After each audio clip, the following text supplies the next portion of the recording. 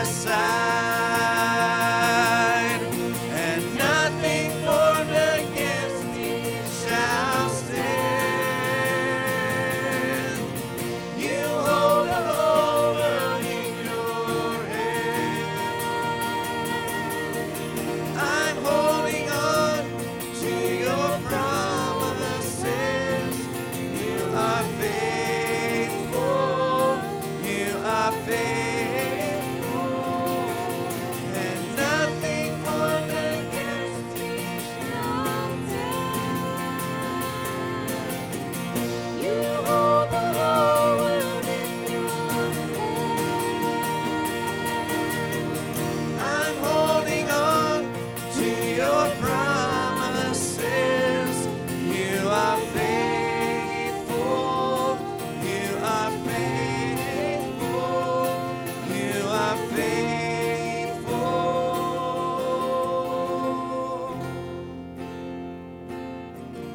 I know who goes before me. I know who stands behind. The God of angel armies is always by my side.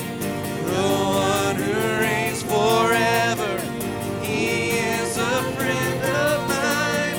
The God of angel armies is always by my side.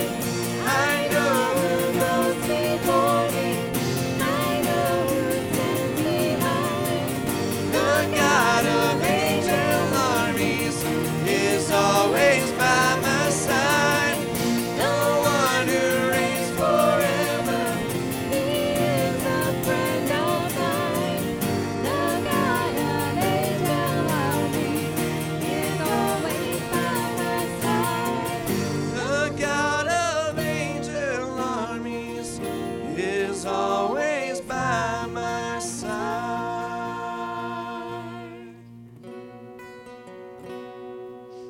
Who, oh Lord, could save themselves? Their own soul could heal. Our shame was deeper than the sea. Your grace is deeper still. Who, oh Lord, could save themselves? Their own soul could heal. Our shame was deeper than the sea. Your grace is deeper still. You alone can rescue. You alone can save. You alone can lift us from the grave.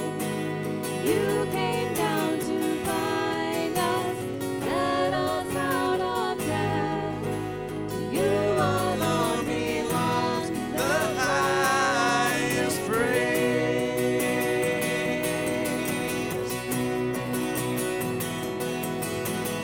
You, oh Lord, have made a way. The great divide you healed. For when our hearts were far away, your love went further still. Yes, your love goes further still. You alone can rescue. You alone can save. You alone can lift us from the grave. You came down to find us, let us out of death. To you alone belongs the highest praise.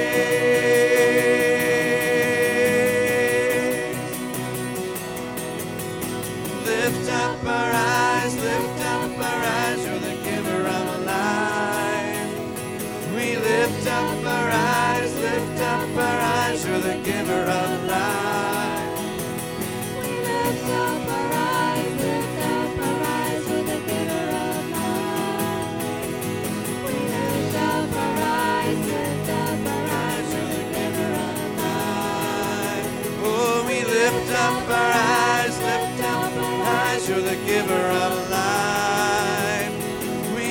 up our eyes, lift up our eyes, you're the giver of life. We lift up our eyes, lift up our eyes, you're the giver of life. We lift up our eyes, lift up our eyes, you're the giver of life. And you alone can rescue, you alone can save. You alone can lift us from the grave. You came down to find us, let us out of death. To you alone belongs the highest praise. To you alone belongs the highest praise. To you alone belongs the highest praise.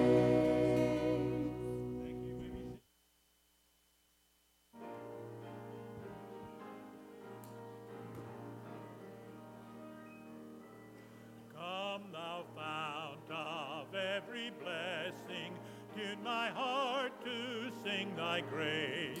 Streams of mercy, never ceasing, call for songs of loudest praise. Teach me some melodious sonnet, sung by flaming tongues above. Praise the mount, I'm fixed upon it, mount of thy redeeming love. Here I raise mine Ebenezer, hither by thy help I'm come, and I hope by thy good pleasure safely to arrive at home. Jesus sought me when a stranger, wandering from the fold of God. He to rescue me from danger interposed his precious blood. Oh, to grace how great a debtor daily I'm constrained to be. Let thy grace, Lord, like a fetter, bind my wandering heart to thee. Prone to wander, Lord, I feel it, prone to leave the God I love. Here's my heart, Lord, take and seal it for thy courts above.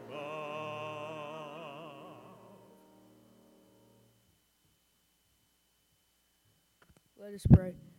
Dear God, thank you for this day. Please bless the tidings and offerings to further your kingdom, and for anybody that got sick or hurt during the winter, they'll be healed. Amen.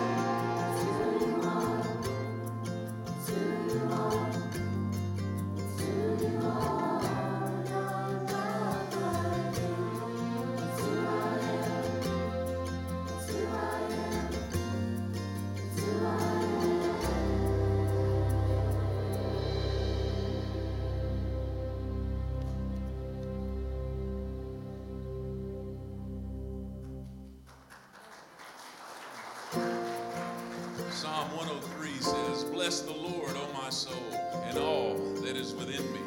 Bless his holy name. Bless the Lord, O my soul, and forget not all his benefits, who forgives all your iniquity, who heals all your diseases, who redeems your life from the pit, who crowns you with steadfast love and mercy, who satisfies you with good so that your youth is renewed like the eagles.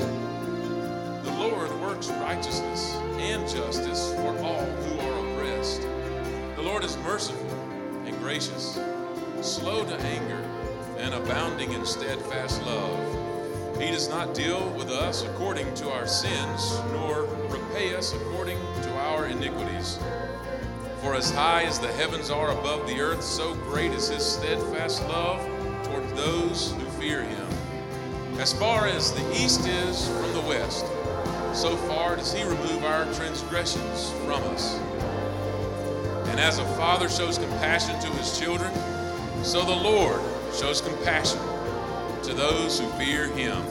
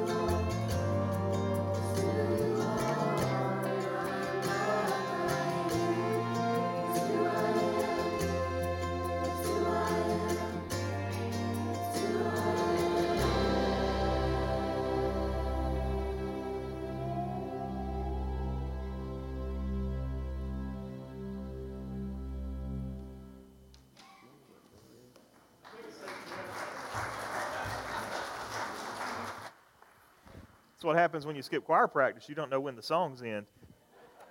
Let me ask the kids to come and have a seat with me. Ooh, good morning, boys and girls. How are you guys doing today? Good. I have got a treat for you in this little food container here. I am so excited about this treat that I've got to give you.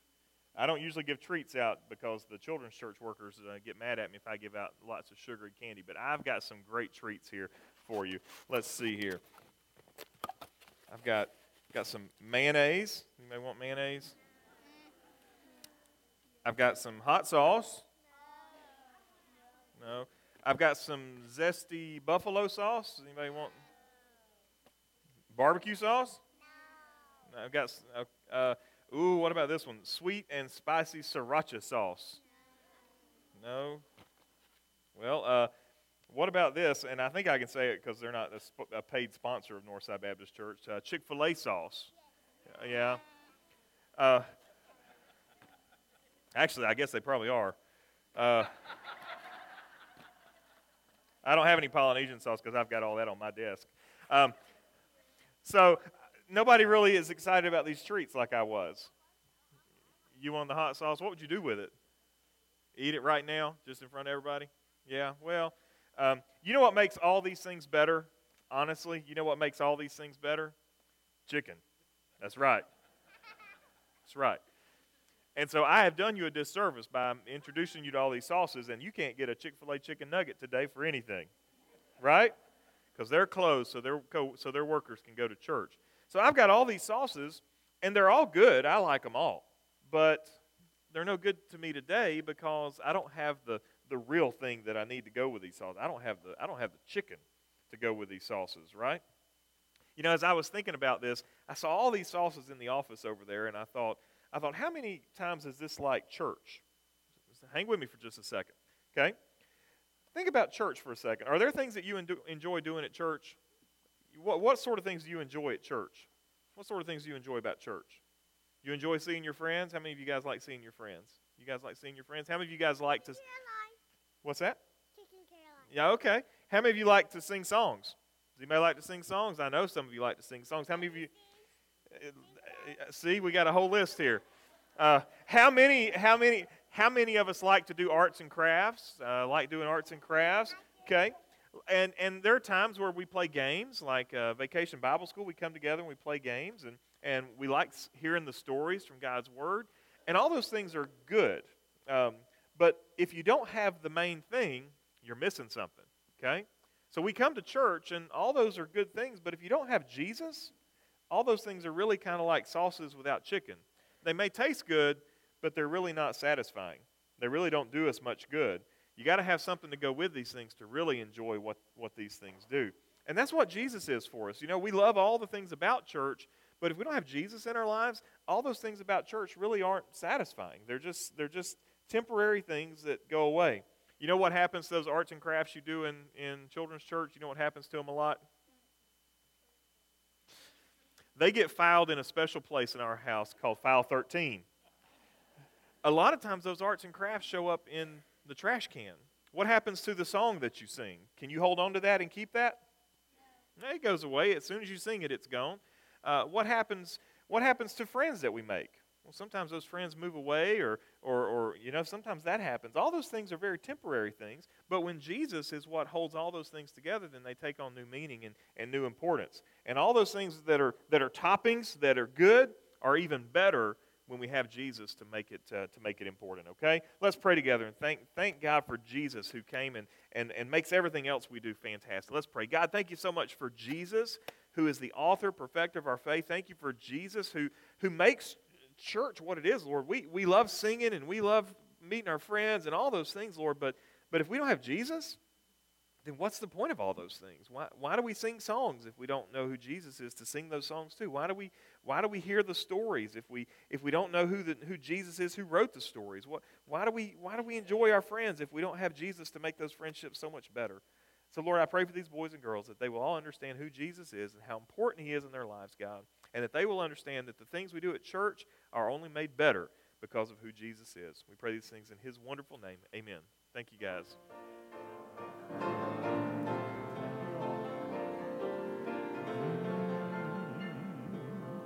Worthy of worship, worthy of praise, worthy of honor and glory, worthy of all the glad songs we can sing, worthy of all of the offering we bring. You are worthy, Father, Creator, you are worthy, Savior, Sustainer, you are worthy, worthy and wonderful, worthy of worship and praise, worthy of reverence, worthy of fear, worthy of love and devotion,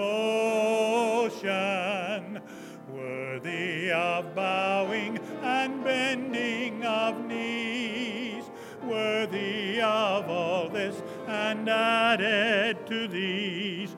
You are worthy, Father, Creator, you are worthy, Savior, Sustainer, you are worthy, worthy and wonderful, worthy of worship and praise.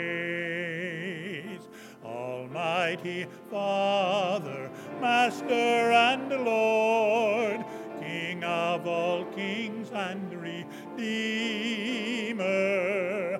wonderful Counselor, Comforter, Friend, Savior and source of our life without end.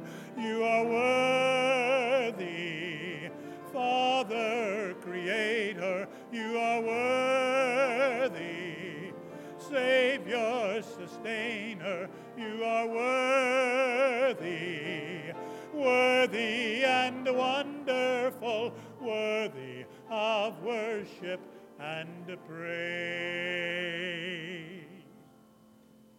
Standing as we share God's Word together this morning. You've been towards the end of the Bible for a little while. We're going to go towards the middle. So if you're starting to lose the book of Ephesians, you can glue it back in now. We're going to begin the book of Jeremiah, the second longest book in the Old Testament, so buckle up. Jeremiah chapter 1, beginning in verse 1. The words of Jeremiah, the son of Hilkiah, one of the priests who were in Anatoth, in the land of Benjamin, to whom the word of the Lord came in the days of Josiah, the son of Amon, the king of Judah, in the 13th year of his reign. It also came in the days of Jehoiakim, son of Josiah, king of Judah, and until the end of the 11th year of Zedekiah, the son of Josiah, king of Judah, until the captivity of Jerusalem in the 5th month. Now the word of the Lord came to me, saying, Before I formed you in the womb, I knew you. Before you were born, I consecrated you. I appointed you a prophet to the nations. And then I said, Oh, Lord God, behold, I don't know how to speak, for I'm only a youth. But the Lord said to me, Do not say, I am only a youth, for to all to whom I send you, you shall go, and whatever I command you, you shall speak. Do not be afraid of them, for I am with you to deliver you, declares the Lord. Father, thank you so much for your word. Thank you for the opportunity to consider the words of the prophet Jeremiah in this season, Lord. Bless us as we embark on a new journey. May we understand your word, and may we make it applicable to us today. In Jesus' name we pray. Amen. Thank you. Be seated. Contrary to popular belief, Jeremiah was more than just a bullfrog. For a moment, I considered naming this series Better Than a Bullfrog. But then I realized the title might be lost on all those born prior to 1985. An interesting bit of information that I ran across actually attempted to spiritualize the opening lyrics of Three Dog Night's Joy to the World. Some have suggested that the song represented God's desire to unite all people in happiness. The bullfrog, with his distinctive call that stands out in nature, represents God's voice in this interpretation.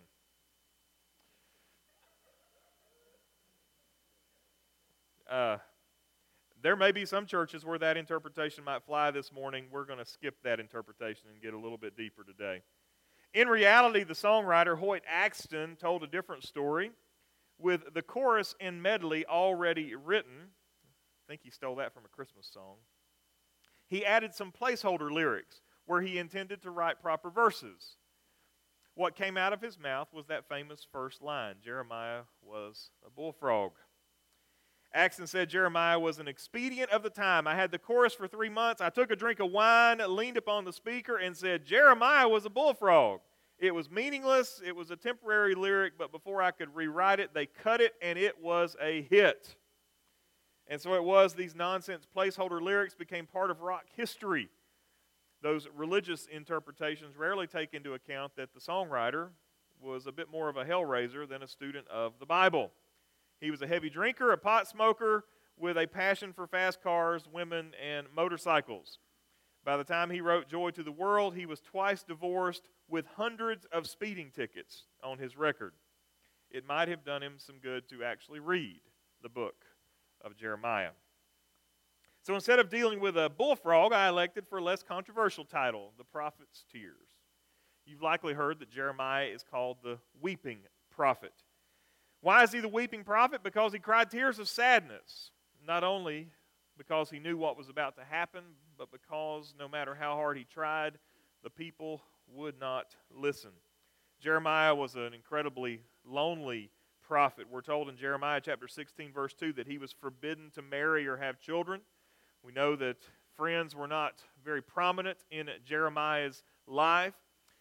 And the people of Israel, the people of Judah, the southern kingdom at that time, had become so hardened by the numbing effects of their sin that they no longer really believed anything about God, nor did they have any fear of God. Jeremiah preached for 40 years. And not once during that 40-year time did he see any real success in changing or softening the hearts or minds of the stubborn, idolatrous people of Judah. We see it reflected in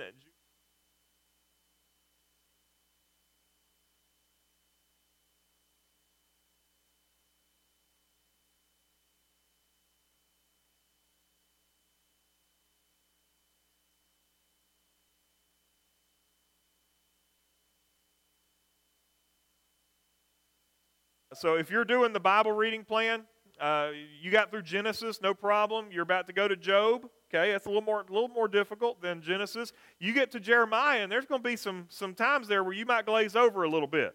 Okay, so you'll need some encouragement when you get there. And calm down. I'm not going to preach through every single verse of the first 25 chapters of the book. Some of y'all were already planning your next 2-month vacation just to be ready for that. Don't worry, we're not doing that. But as we read Jeremiah from a 20,000-foot perspective, we recognize that the church today is in very much the same way. The church today preaches and preaches and preaches. We preach the gospel. We preach the call for repentance, and we beg a culture to turn back to God. But guess what? We don't see much fruit.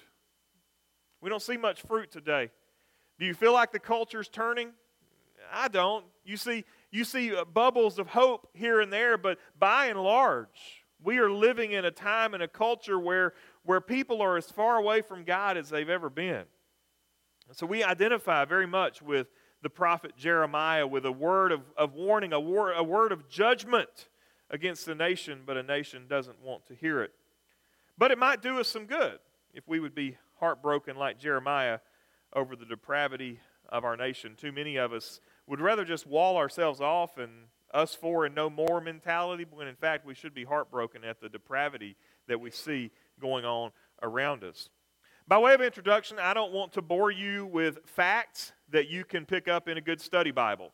A lot of times preachers get a week off. You know, we'll just kind of introduce a book and we just go through the intro of a study Bible and tell everybody that. Well, go find a good study Bible and read it for yourself. So I don't want to bore you with those kind of facts. We can talk about who wrote it. We know who wrote it. The book of Jeremiah contains the words of Jeremiah the prophet, but those words were probably compiled by his disciples, specifically Baruch is the name that's mentioned in the book of Jeremiah. Jeremiah didn't sit down and write the book like the Apostle Paul did. Jeremiah, in his prophetic ministry, as he preached and taught and gave oracles and things like that, those things were recorded and then were later compiled. If you read Jeremiah, it doesn't flow chronologically. It's not that you can begin at the beginning and get to the end. It doesn't flow that way. So it's a compilation of what Jeremiah said during his prophetic ministry. We can talk about the date that it was written if you like, but the early 600s BC is sufficient. It's important to note that Jeremiah's ministry was 40 years long, and it took place during some of the most rugged, tumultuous times in the Old Testament. We can talk about the cultural conditions of the nation of Israel at that time, but again, this will be an ongoing aspect of our study, not something that we establish today, but something that we look at as we go along. Because understand, a prophet's voice only makes sense when it is considered in the context of its audience. A prophet's voice, while certainly useful and we certainly can glean much from it, that prophet's voice is amplified when we consider it in the context of who he was speaking to. And so he wasn't speaking to us first. He was speaking to the nation of Judah, the southern kingdom, and then we can take those principles and then bring them into contemporary culture. And we can even talk about Jeremiah's contemporaries. We know Ezekiel and Daniel in particular had prophetic ministries that somewhat overlapped with Jeremiah's prophetic ministry. Don't know they ever saw each other, met one another, but we do know that they were contemporaries of one another's time. One interesting thing to think about as we begin to get to work here is Jeremiah begins with a very specific date.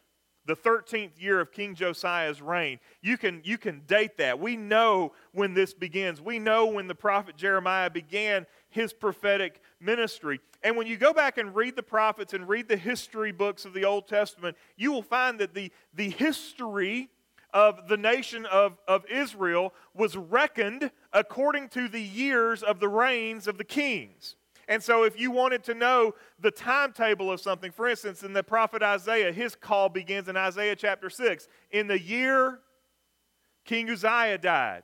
A time marker put in place based on the reign of a king. That's how these Old Testament dates are calculated, and we have a pretty good handle, give or take a year or two, of when these things took place. I would like to remind you today, just as we sit in the midst of a culture that is depraved and lost, that we still mark time by the reign of a Judean king. We still mark time by the reign of a Judean king. They try to make it where BC stands for before common era, or whatever it is now. CE is common era. Don't be fooled. We mark time on the basis of the reign of a Judean king. His name is King Jesus. And today is 2018, a time that's marked. It may not be quite accurate as we would like it to be, but it is a time that is marked by the birth of our Lord and Savior Jesus Christ. Don't forget that. That as far away as our culture gets, we still mark time by King Jesus. What do we think about Jeremiah, though? When we hear about his calling, like most prophetic works of the Old Testament, Jeremiah begins and gives us an account of his prophetic call. This is not unusual. It's very normal for the prophets to give this account of how God called them. I was thinking through this and reflecting on how God called me into ministry. It was a very specific time, a specific place, and I can remember, I couldn't give you the specific date, but I could probably figure it out with a calendar. I remember when God clearly revealed to me that I was to be called into ministry, and Jeremiah is no different here. He can clearly remember the time and the place that he was called into ministry. The Lord came to him and spoke to him audibly, and this is what is recorded. He says, first of all, the word of the Lord came to me saying, before I formed you in the womb, I knew you, and before you were born, I consecrated you. I appointed you a prophet to the nations. These words probably weren't so controversial when they were first penned back in the 600s BC. These words probably weren't so misunderstood in 600 BC as they are today. We are living in a day and time where the words that I just spoke are some of the most unwelcome, controversial words that I could speak to a lost and dying world around us. That we would dare say something about life, appointment, consecration, prior to the birth of a baby. But this is exactly what Jeremiah says here. The reality is, if Jeremiah were alive today, he may not have survived the womb to become a prophet. In the last 45 years, we've sacrificed 40 million of our babies. The mother's womb has become one of the most dangerous places in the world. Name me another place where 40 million people have lost their lives. On Friday, hundreds of thousands of pro-life Americans gathered on the National Mall in Washington, D.C. for the 45th annual March for Life. The March for Life continues to be a faithful witness for truth that life is worth preserving. And I love the fact that Jeremiah's prophetic voice may not have even registered in the ears of the Israelites when they first heard this, but here we are millennia later, and we recognize this and read this, and this is a place where we today find hope in the prophet Jeremiah's words that before I formed you in the womb, I knew you. Men and women, we have to believe that the babies in the wombs of America are known by God. They are created in the image of God. And we are participants in a genocide that's unmatched in the course of history.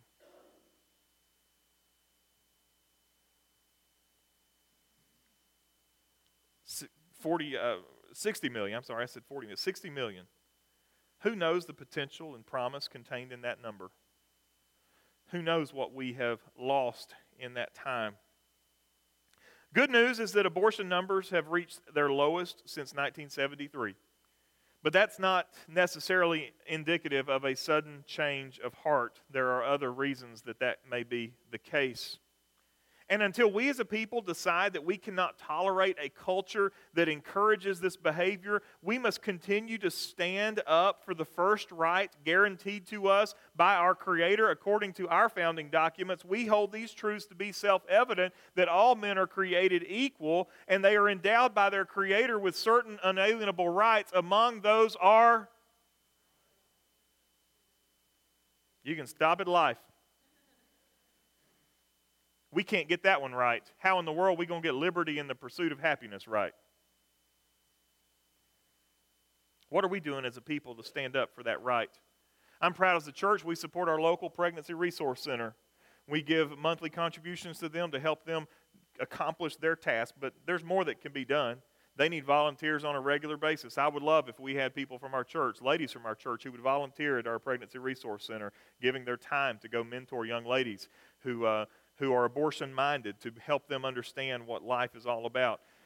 There are things that we can do if we are willing to give of our time. Jeremiah the prophet recognizes, as the Lord tells him, before you were formed in the womb of your mother, I knew you. Before you were born, I consecrated you, and I have appointed you as a prophet to the nations. Let us not lose sight of that in our world today. The second aspect of Jeremiah's call also warrants our consideration today. Jeremiah's response when the word of the Lord came to him was what? Lord, I'm but a kid. I'm a youth. I'm a student. Did you ever notice how many of God's picks have some sort of immediate obstacle to being chosen and picked? I mean, every one of them's got something immediately. For instance, Moses. What was Moses' instant response? I got a speech impediment, Lord. I can't speak clearly. You need somebody who can talk clearly. You don't need me. And the Lord overcame that. Isaiah came before the Lord, and Isaiah immediately had an obstacle. It was a legitimate obstacle, right? He says, what? Woe to me, for I am a man of unclean lips, and I come from a people of unclean lips. Isaiah recognized he was a sinner, and he had no business speaking for the Lord. What did the Lord do? Let me take care of that sin, Isaiah, with that hot coal from the altar. David, he wasn't the first pick. He was the guy that was out tending the sheep while everybody else was getting looked over. He was the guy that nobody thought should be the king, yet he was the one who was God's pick. Paul had a pretty good excuse, right? He was on his way to Damascus to persecute and kill Christians. That's a pretty good excuse to not be used by the Lord. And Jesus came to him and said, Saul, Saul, why do you persecute me? And Saul's obstacle suddenly overcame as the Lord met Saul and changed him into Paul. Jeremiah had an obstacle, and he identified his obstacle was his youth. Now, to be fair, he had a pretty substantial calling for a teenager. We think he was in his teens, maybe as old as 17, maybe a little bit younger. We're not sure completely, but we're pretty confident he was a teenager. And look what God says to this teenager. I've appointed you a prophet to the nations. Oh, Lord. That's a big call. Maybe Jeremiah was hoping for more of a graduated calling. I've appointed you captain of the school debate team. And we'll see where it goes from there. But God looked at Jeremiah and said, don't worry, I will take care of you. I will protect you. I will give you the words that you need. What you see as an obstacle, what does God see? God sees a gateway to a long, fruitful ministry. It wasn't fruitful in the sense that it produced fruit, but it was fruitful in the sense that it accomplished its purpose of pronouncing judgment and declaring the word of the Lord to these people. He had 40 years to preach, 40 years to bring a lot of doom and gloom to the nation. He was a young man when he started. It was not an obstacle to the Lord, it was an obstacle to Jeremiah. And I think there are two sides to this coin.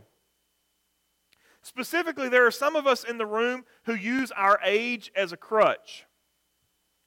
The reality is this happens on both sides of the spectrum. If you're a teenager, you're in the same place that Jeremiah was. He was somewhere between 13 and 17 when he was called. And I would simply ask our teenagers, what are you doing with your life as a follower of Jesus? What are you doing with it? You're a teenager, you're an adolescent, you are young in the faith. What are you doing with your life as a follower of Jesus? Imagine if you were 15 years old and the Lord audibly spoke to you and told you that He wanted you to be a preacher and that you were to begin preaching immediately. Are you sure, Lord? There are people far more qualified than me. There are those who can do a better job. I was 19 when the Lord called me. And my pastor at the time asked me to preach my very first sermon on a Wednesday night at prayer meeting. And I'm pretty sure it was awful. But you know what that first sermon did for me? That first 8.5 to 9 minute sermon. And that was with 3 points, 2 illustrations, and a prayer. Some of y'all are thinking, he's gone longer than that now. I haven't even said in closing yet. That first 8.5 minute sermon put a fire in my bones for the Word of God and declaring the Word of God. And so I don't know that a soul in that prayer meeting was affected by. I felt a lot like Jeremiah. I preached and nobody responded. But that little bit of time in front of God's people put a fire in my bones for something that couldn't be put out. I was 19. If you're a teenager, you ought to enjoy being a teenager. Amen? Enjoy being a teenager. Don't be stupid. But enjoy being a teenager. It's fun. But don't enjoy it so much that you forget that God wants to use you. And some of you, under the sound of my voice today, God may even be calling you in some capacity. It's not unusual for 15, 16, 17-year-olds to know that God's calling them into ministries. It's not unusual for a 17, 16-year-old to recognize God is calling them into the mission field. That's not unusual. And for some of you, that's what God is doing. Don't let your teenage years ruin what God wants to do with you in your future. For some, youth is an obstacle. But there's an other end of that spectrum, right? It's not just youngness, youthfulness, that is an obstacle. Some other folks like to use their age as a crutch. How many of us reach our retirement years and hang it all up? I find it absolutely amazing that in the stage of life when you could be the most useful to the Lord, there are so many Christians who lay down their swords and wait until they get to the sweet by and by. I'm just done.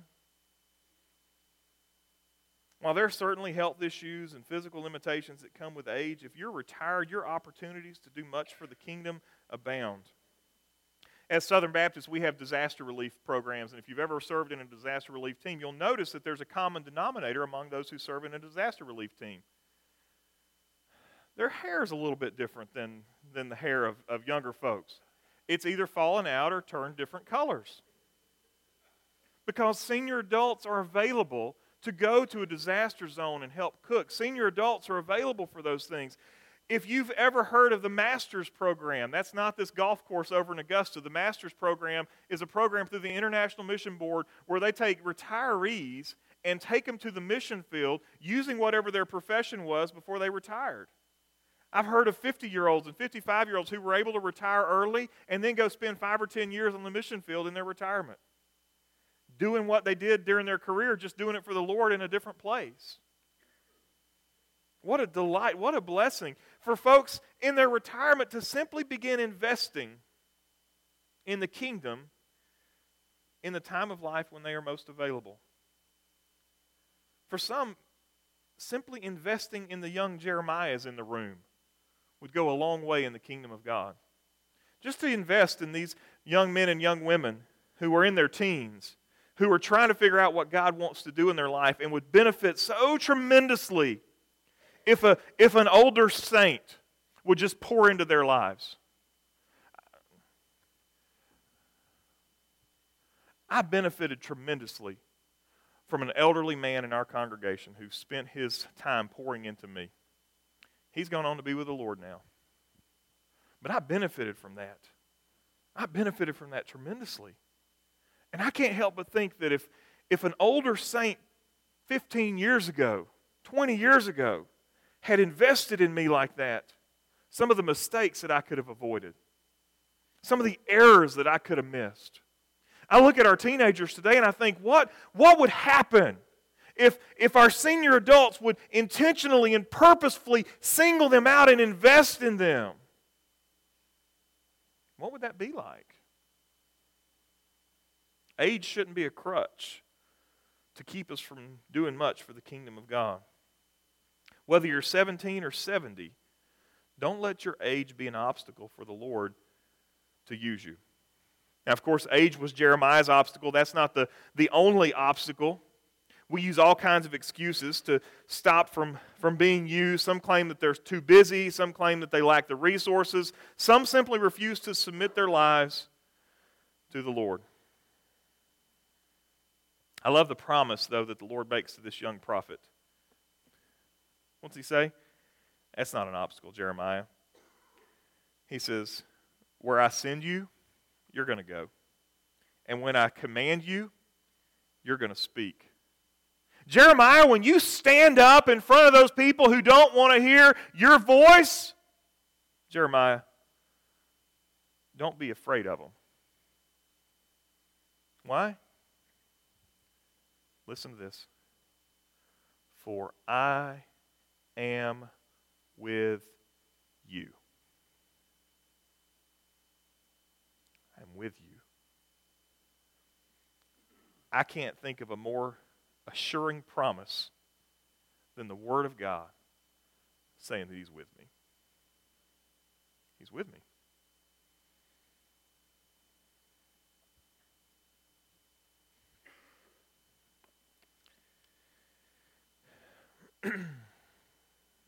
If you're doing what the Lord wants you to do, you ain't got anything to worry about. And here's the thing, it's not a secret what God wants to do with us. We may have all different callings, we have lots of different gifts, we may all those different opportunities may look different for each one of us, but it's all the same. The Lord wants you to trust Him, the Lord wants you to follow Him, and the Lord wants you to make much of Him in your life. That's what God wants from us, whether you're the preacher or whether you've got a secular job that you never see a pulpit. That's what God wants from you. He wants you to trust Him, and He wants you to make much of Him in your life, regardless of what it is that your life is doing right now. The Lord says, I'll take care of you. I'll be with you. Don't be afraid when you stand in my word and stand in my authority. Don't be afraid. I'll put my words in your mouth.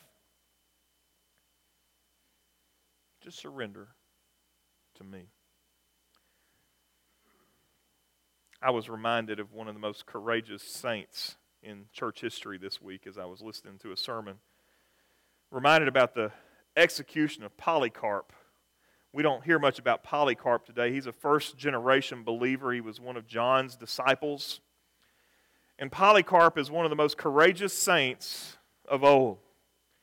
Polycarp was being tried and being executed. He was being taken into an arena. And as he was going before his trial, a voice came from heaven and said, "Be strong, Polycarp, and play the man. Have courage in front of the official you're facing." No one saw who had spoken, but our brothers and sisters who were there heard the voice. And when the crowd heard that Polycarp had been captured, there was an uproar. The proconsul asked him whether he was Polycarp, and on hearing that, he tried to persuade him to apostatize, to turn his back on his faith. The proconsul said, "Have respect for your old age. Swear by the fortune of Caesar. Repent and say, 'Down with the atheists.'" And Polycarp looked grimly at the wicked heathen multitude that had gathered in the stadium, and he gestured to them all, "Away with the atheists!" "Swear," urged the proconsul. "Reproach Christ, I will set you free." And Polycarp said this, 86 years have I served him, and he has done me no wrong. How can I blaspheme my king and my Savior?" "I have wild animals here," the proconsul said. "I will throw you to them if you do not repent." "Call them," he said. "For it is unthinkable for me to repent from what is good and turn to what is evil. I will be glad, though, to be changed from evil to righteousness. If you despise the animals, I will have you burned. You threaten me with fire? Well, that only burns for an hour and then is extinguished. But you know nothing of the fire of the coming judgment and eternal punishment reserved for the ungodly. Why are you waiting? Bring on whatever you want. It was all done in the time it takes to tell. The crowd collected wood and bundles of sticks from the shops and public baths, and the Jews, as usual, were keen to help. When the pile was ready, Polycarp took off his outer clothes, undid his belt, tried to take off his sandals, something he was not used to, as the faithful always raced to do it for him, each wanting to be the one to touch his skin.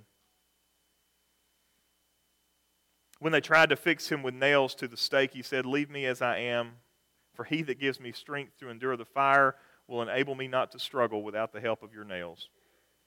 And so they bound him with his hands behind him like a distinguished ram, chosen from a great flock for sacrifice, ready to be an acceptable burnt offering to God. He looked up to heaven and said, "O Lord God Almighty, the Father of your beloved and blessed Son, Jesus Christ, by whom we have received the knowledge of you, the God of angels, powers, and every creature, and of all the righteous who live before you, I give you thanks that you count me worthy to be numbered among your martyrs, sharing the cup of Christ and the resurrection to eternal life, both of soul and body, through the immortality of the Holy Spirit. May I be received this day as an acceptable sacrifice. And you, the true God, having predestined, revealed to me, and now fulfilled, I praise you for all these things. I bless you and glorify you along with the everlasting Jesus Christ, your beloved Son. To you with him through the Holy Ghost be glory both now and forever. Amen." The fire was lit. The flames blazed furiously. Those of us who were privileged to witness it saw a great miracle, and this is why we have been preserved to tell the story. The fire shaped itself into the form of an arch, like the sail of a ship when filled with the wind, and formed a circle around the body of the martyr. Inside it he looked not like flesh that is burnt, but like bread that is baked, or gold and silver glowing in a furnace. And we smelt a sweet scent like frankincense or some such precious spices. Eventually, when those wicked men saw that his body could not be consumed by the fire, they commanded an executioner to pierce him with a dagger.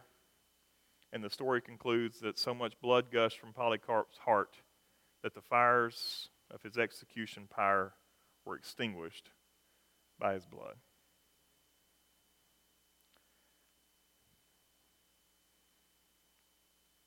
Like Jeremiah, God wants us to make much of our life for him. Even if our ministry is not successful, even if we don't see many converts, even if we speak to a culture that's not interested in hearing what we have to say, God wants us to make much of him. So I don't know where you are today, but I would ask you, Are you making much of the Lord Jesus Christ in your life today? Are you investing, if you're of an older generation, in the younger generation? If you're in a younger generation, are you listening for the possibility that the Lord may have something special in mind for you? What obstacles have you put in place to prevent the Lord from doing much with you and through you? Let's bow our heads and close our eyes. I know that there's some in the room today that their first obstacle is not that they're young or that they're old. Their first obstacle is that they refuse to give their life to Jesus. And they're like sauce without a chicken nugget. They got all the stuff, but they're missing the substance. And all the things of the faith are useless. They're just empty works if there's not a Savior underneath. So if you're here today and you're not a follower of Jesus, but you do all the stuff, you're at church today, I would ask and implore you today to give your life to Jesus, that you might make much of Jesus in your life from this point forward. Every one of us had that moment in time when we can say, yes, the Lord has rescued and redeemed us, and now we're children of His. I want to invite you to that today in just a second as we pray, stand and pray and sing, that you would come and say, Pastor, I want to give my life to Christ today. Maybe you're here today and you've put obstacles in your life to prevent you from doing what God would have you to do. Some have used age, some have used schedule, some have used resources, whatever obstacles that there may be. Some are sinful obstacles and hard hearts and broken hearts and things that if the Lord says, I want you to, you immediately say, Lord, I can't because of this or because of that. Let those obstacles be removed. The Lord looked at Jeremiah and said, do not say I am only a youth because I'm going to be with you. The Lord looks at you and says, do not say that you don't have the time. Do not say that you don't have the resources. Do not say that you've got a deep hurt because I will be with you. You will go where I want you to go, and you will say what I want you to say. Don't be afraid, for I am with you. Some of us, our obstacles are so high that we're afraid of what's on the other side of them. And I can promise you today, if you begin to deal with that obstacle and begin to tear it down, that what you'll find on the other side is a Savior who wants to use you and make much of you and let you make much of Him.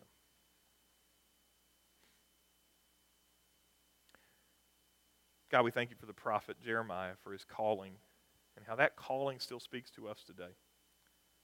Lord, we thank you for a clear teaching in your Scripture about the value of life and the integrity of those babies created in your image and likeness. Lord, how dare we, as Americans today, allow the mother's womb to be the most dangerous place in our country? Oh, God, would you motivate us and stir us to do something today? And God, for those here today that are not followers of Jesus, I pray that today would be a day of salvation. It would be a happy day for somebody today. For it's in Jesus' name we pray. Amen. We're going to stand and sing. You respond as the Lord would lead you to. If you're here and you're not a Christian, now is the time for salvation. Come and say, Pastor, I want to give my life to Jesus. Let's stand and sing.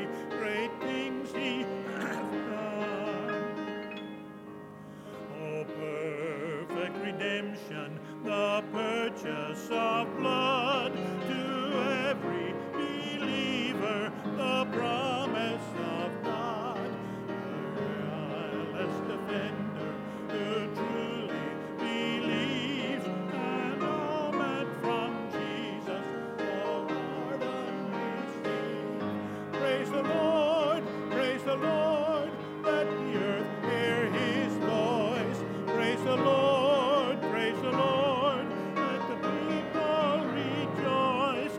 Oh, come to the Father through Jesus the Son, and give Him the glory, great things He has done. You guys be seated for just a minute.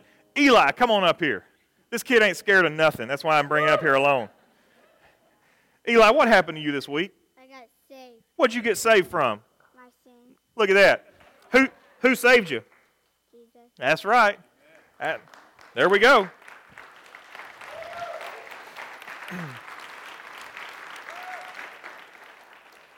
We celebrate when these things happen. And did you know that somebody else just got saved recently? And we're going to baptize both of y'all at the same time. As a matter of fact, if you look in the bulletin, you will see that we've got baptismal service. But it's not going to be here. It's going to be at the YMCA. And so I think the worship team's working on a new song for that day. So on February 4th, we're going to finish early here. I know you're like, yeah, right. We're going to finish early here, and we're going to all travel over to the Y, and we're going to baptize in their pool over there. And I say that because I know there's others in the room today who need to get that straight out. They need to get baptized because they've never been baptized. And I would love to have a bunch of folks get dunked in the YMCA pool over there. We'll take the place over. They're giving us a meeting room to have a little luncheon afterwards, and so it's going to be really great over there. They were so helpful. I went over there and I said, "Can we do this here? Like, can we pray?" And she said, "Well, there is a C in the name." I said, "Yeah, I know, but I don't want anybody to get in trouble because we're baptizing in the Y." But we're going to baptize in the Y, and it's going to be a blast to go over there. So I say that if you're here and you hadn't got that squared away, that there's a great opportunity. We're going to have at least 2 in the water, and we'd love to have some more in there who need to get that squared away on that day. We'll have a baptismal service. And so Eli, you're going to stand right here. Actually, sit down. I'm going to talk for just another minute. Did you turn the internet off, Trish?